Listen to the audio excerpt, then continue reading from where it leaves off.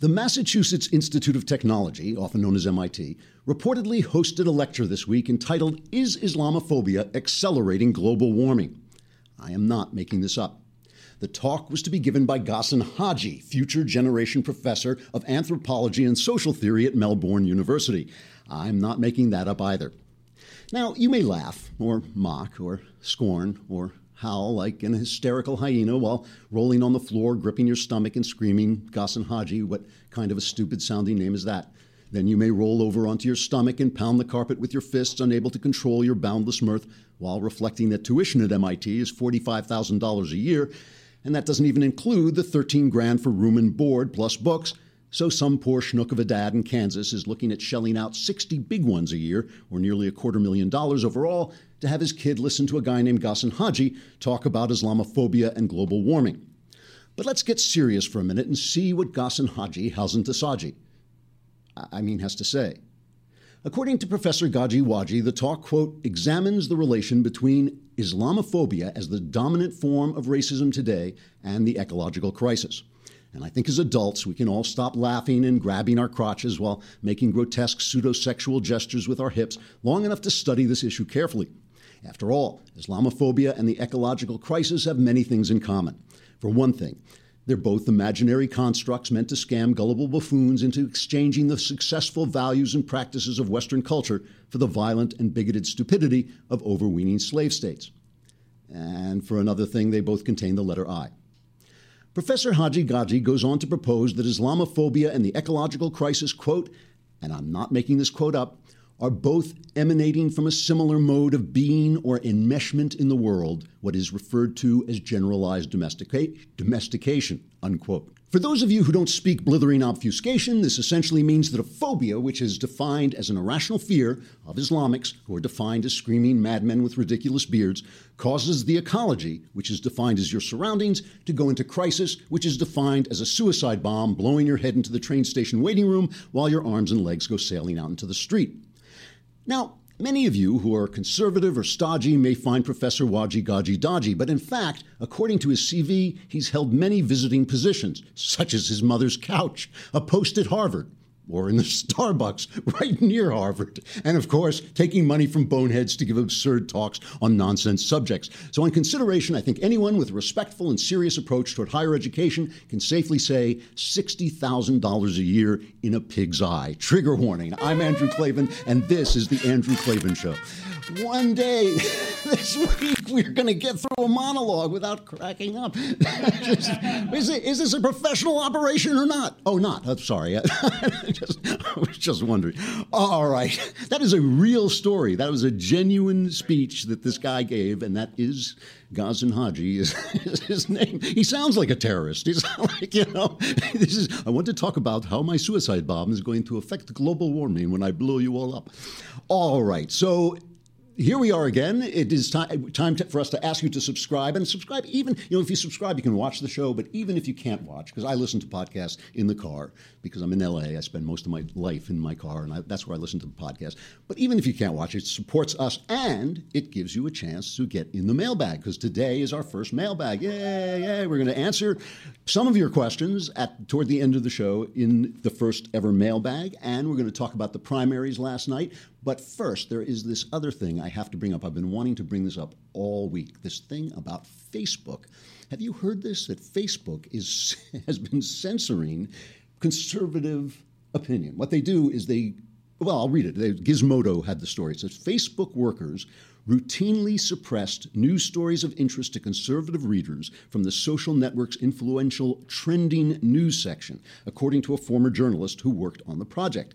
This individual says that workers prevented stories about the right-wing CPAC gathering, Mitt Romney, Rand Paul, and other conservative topics from appearing in the highly influential section, even though they were organically trending among the site's users. Several former Facebook news curators, as they were known internally, also told Gizmodo that they were instructed to artificially inject selected stories into the trending news module, even if they weren't popular enough to warrant inclusion, or in some cases weren't trending at all. The former curators, all of whom worked as contractors, also said they were directed not to include news about Facebook itself in the trending module. Which, well, let's just play. Facebook has denied this, and they read their statement on the 5. Just play the Facebook answer to this. We take allegations of bias very seriously. Facebook is a platform for people and perspectives from across the political spectrum. There are rigorous guidelines in place for the review team to ensure consistency and neutrality. These guidelines do not permit the suppression of political perspectives.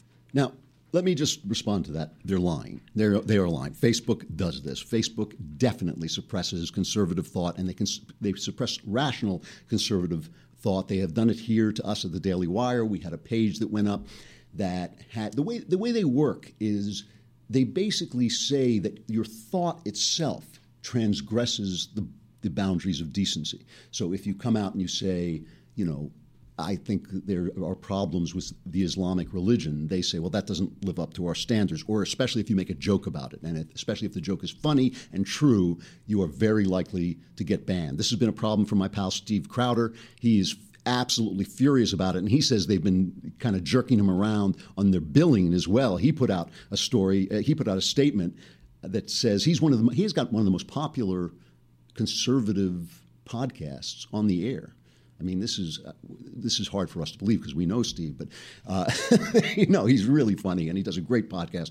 And he said the Gizmodo.com story coincides with and now potentially provides an explanation for Facebook's mismanagement of payments made to Facebook by Mr. Crowder and its woefully biased and unprofessional treatment of his accounts during an ongoing billing dispute. So they've really been jerking him around. Greg Gutfeld, I thought, had the best reaction on the 5. He heard about this. This is his response, why they're doing it. The reason why they don't want it there is because it always wins. Wherever restrictions are removed, conservative thought takes over. If you think about talk radio in 1987, when all of a sudden those restrictions were gone, Rush Limbaugh took over. When the internet became a thing, what was the biggest site? Drudge Report. Cable news, CNN for a little while, then all of a sudden, boom, Fox News comes in, becomes #1. Wherever restrictions are pulled, conservative thought takes over because it's thought. This is why, by the way, the seizing of our culture by the left is our fault.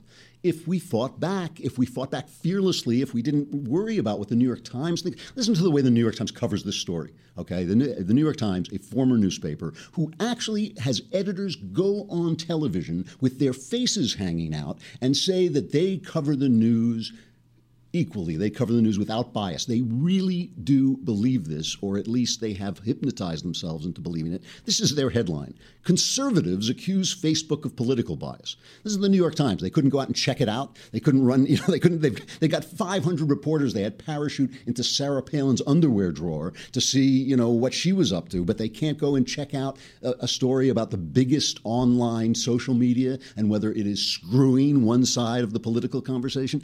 This thing about this is so typical. If Hillary Clinton went out and knifed a baby to death on the street, just said, "Oh, that's a nice baby. I think I'll kill it," and just stab. If Hillary Clinton did that, the headline in the New York Times would be "Conservatives Seize on Clinton Murder to Promote Their Values." That's what it would be, because they know what their 6 readers are thinking. What their 6 readers are thinking would be, "Oh, rotten conservatives, this is terrible." They always do this. They always play off our mistakes and use them. So that's their headline. Conservatives accuse Facebook of political bias. Their lead is Facebook scrambled on Monday to respond to a new and startling line of attack. Accusations of political bias.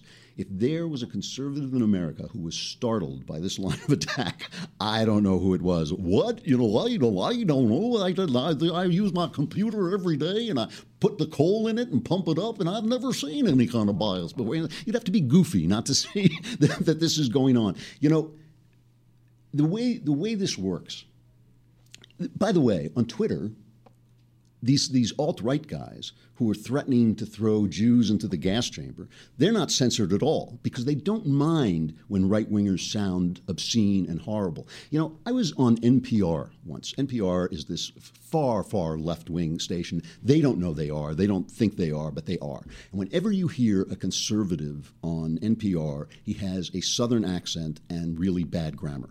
So they'll say, conservative expert, and they'll go, yes, I'm a conservative. Yes, I am, and I believe in, if you have an abortion, you are going to hell on the spot. That's the conservative they'll have on NPR. One day, by mistake, they had me on, and they had me on to debate Dick Cavett, the old talk show host, who is a reliable, intellectual-sounding liberal.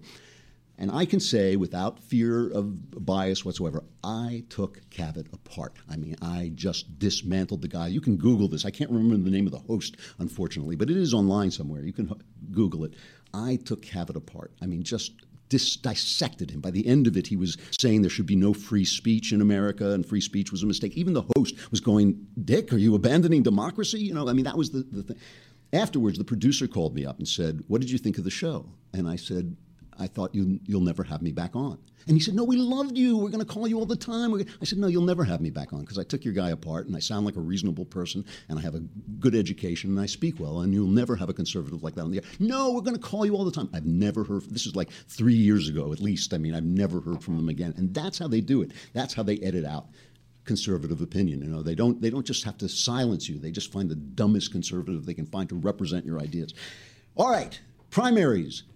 Hillary Clinton, she can't win this thing. Did you see the post? You have the post cover. Look at this post. Stop the coronation. Bernie Sanders cleaned her clock, basically, in West Virginia, and he isn't giving up. Play Sanders' victory speech. We are going to fight for every last vote in Oregon, Kentucky, California, the Dakotas.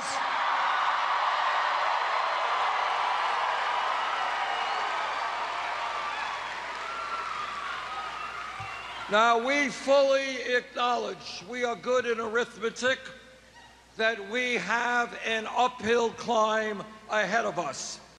But we are used to fighting uphill climbs.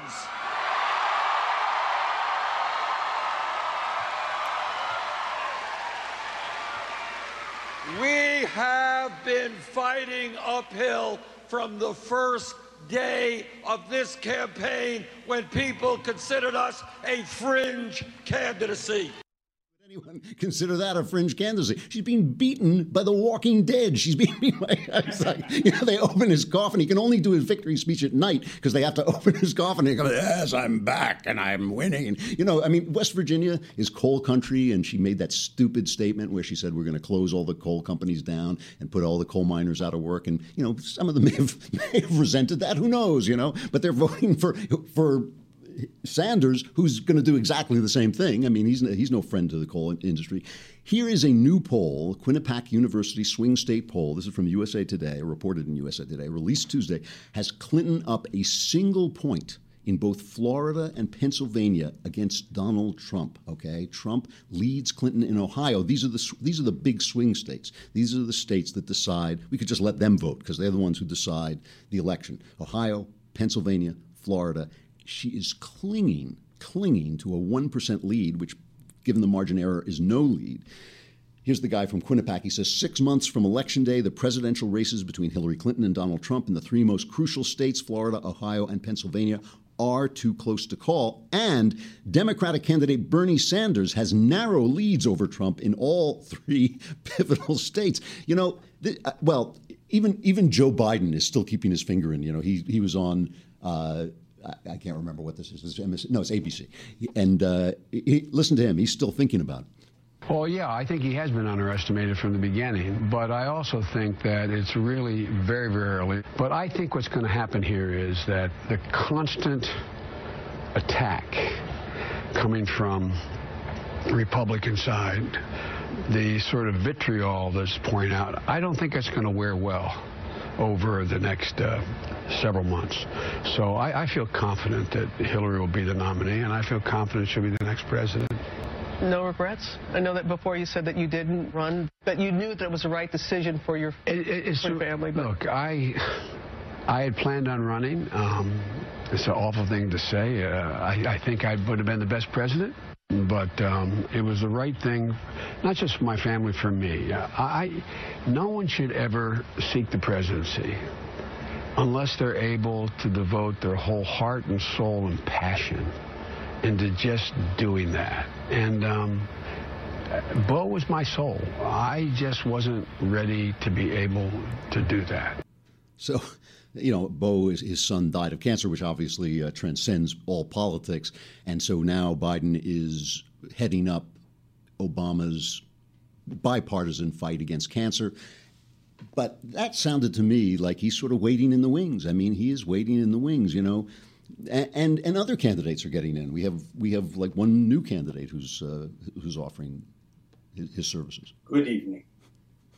I am Lord Darthos, and I am here to announce my candidacy for President of the United States.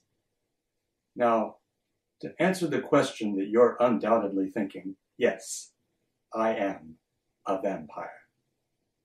But this is the 21st century. We are a vast, diverse nation, and there's no reason that the walking undead should be excluded from our political conversation. There are many challenges facing us in this dangerous world, and I look forward to explaining to you my platform and my goals for this nation over the next few days. It's time that we ask ourselves, should the United States be led by an evil, blood-sucking creature of the night, or by a vampire? That's a perfectly reasonable question, given our choices. So, Lord, I may go with Lord Darthos. He may be my guy.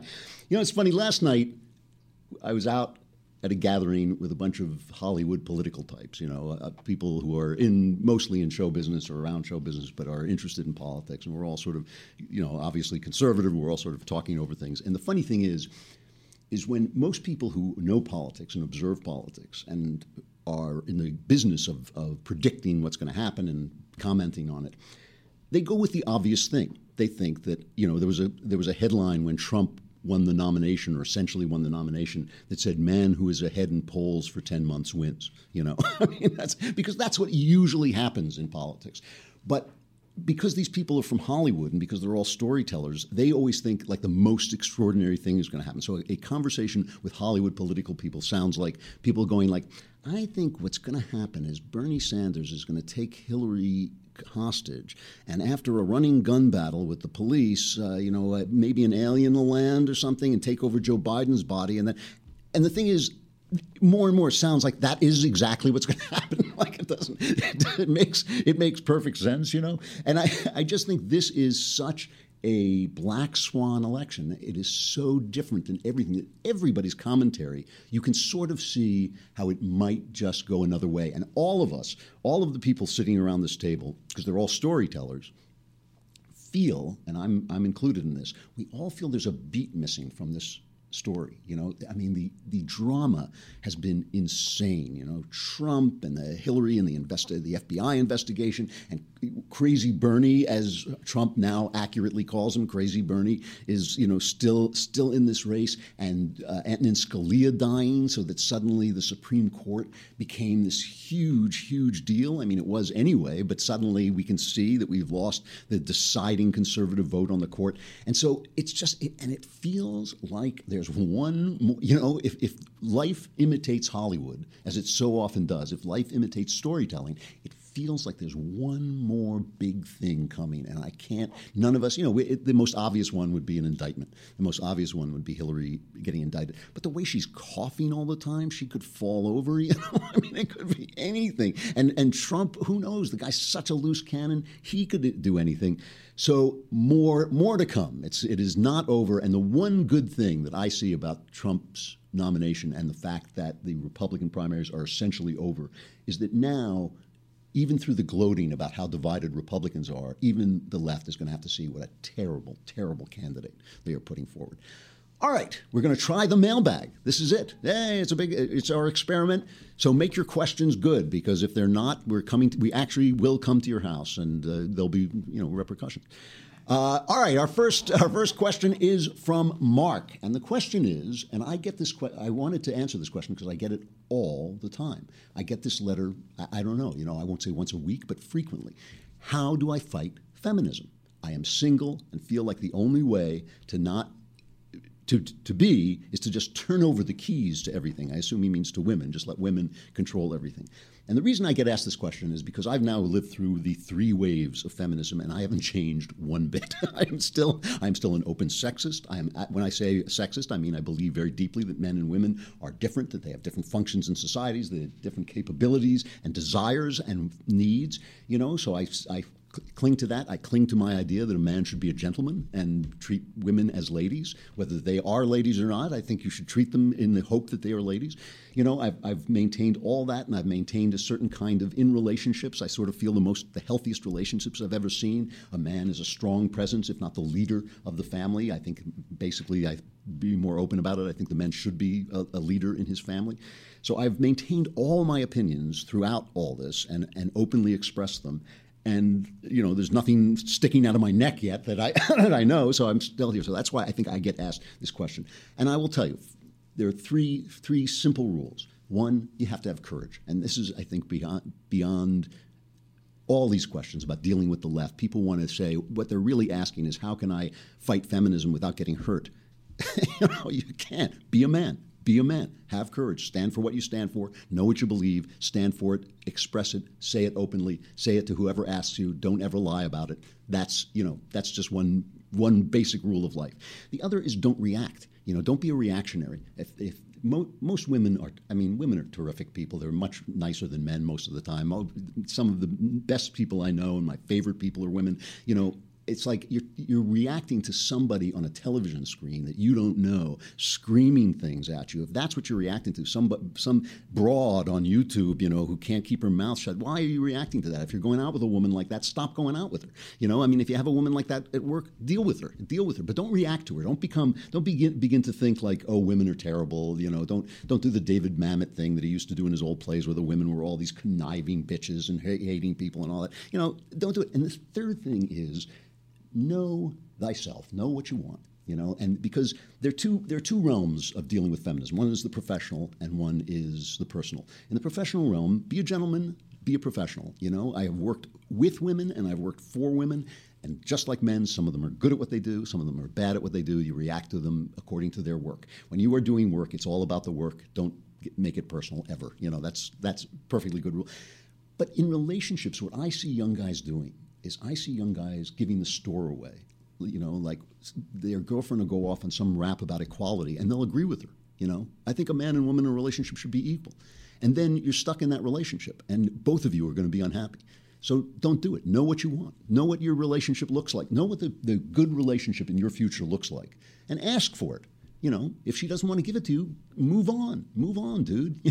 It's like, so courage, don't be a reactionary, and know thyself, and don't be afraid. Don't be afraid. What are they going to do to you? What are they going to do to you? It's like, it's just life, it's just the world. All right, so that's my answer, because I really do think I see guys selling their lives away basically to get into bed with somebody, and there's always somebody else to get into bed with, and that's not a good reason to sell away your principles. All right, second question, named Dane.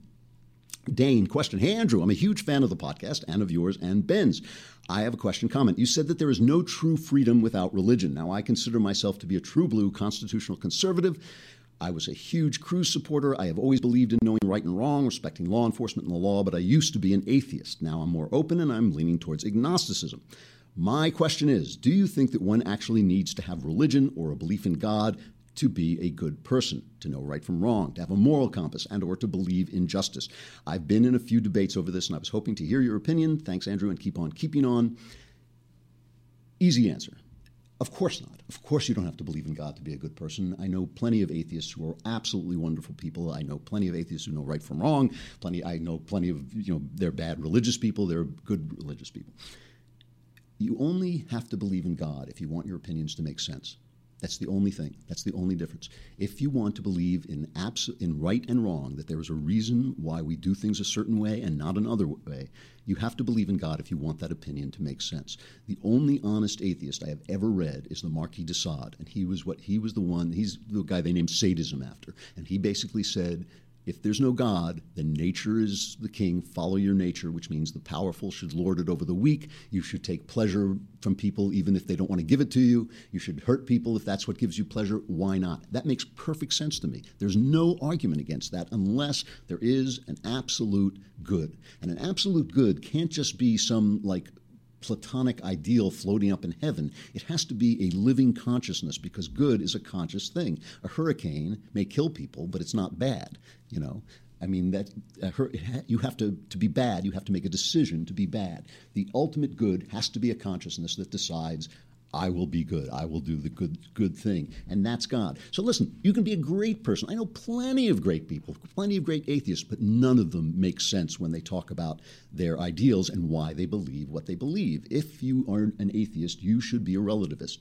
You should believe that a Muslim blowing up people or treating women badly in Saudi Arabia is just as good as a gentleman treating women with respect in America and not blowing up people for their opinions, because there's no God to say which is which. So that's my answer. My answer is, yeah, you can be a wonderful person. You just can't be a wonderful person and make sense of what you're talking about. All right. Ben asked us, damn it, would that guy leave me alone?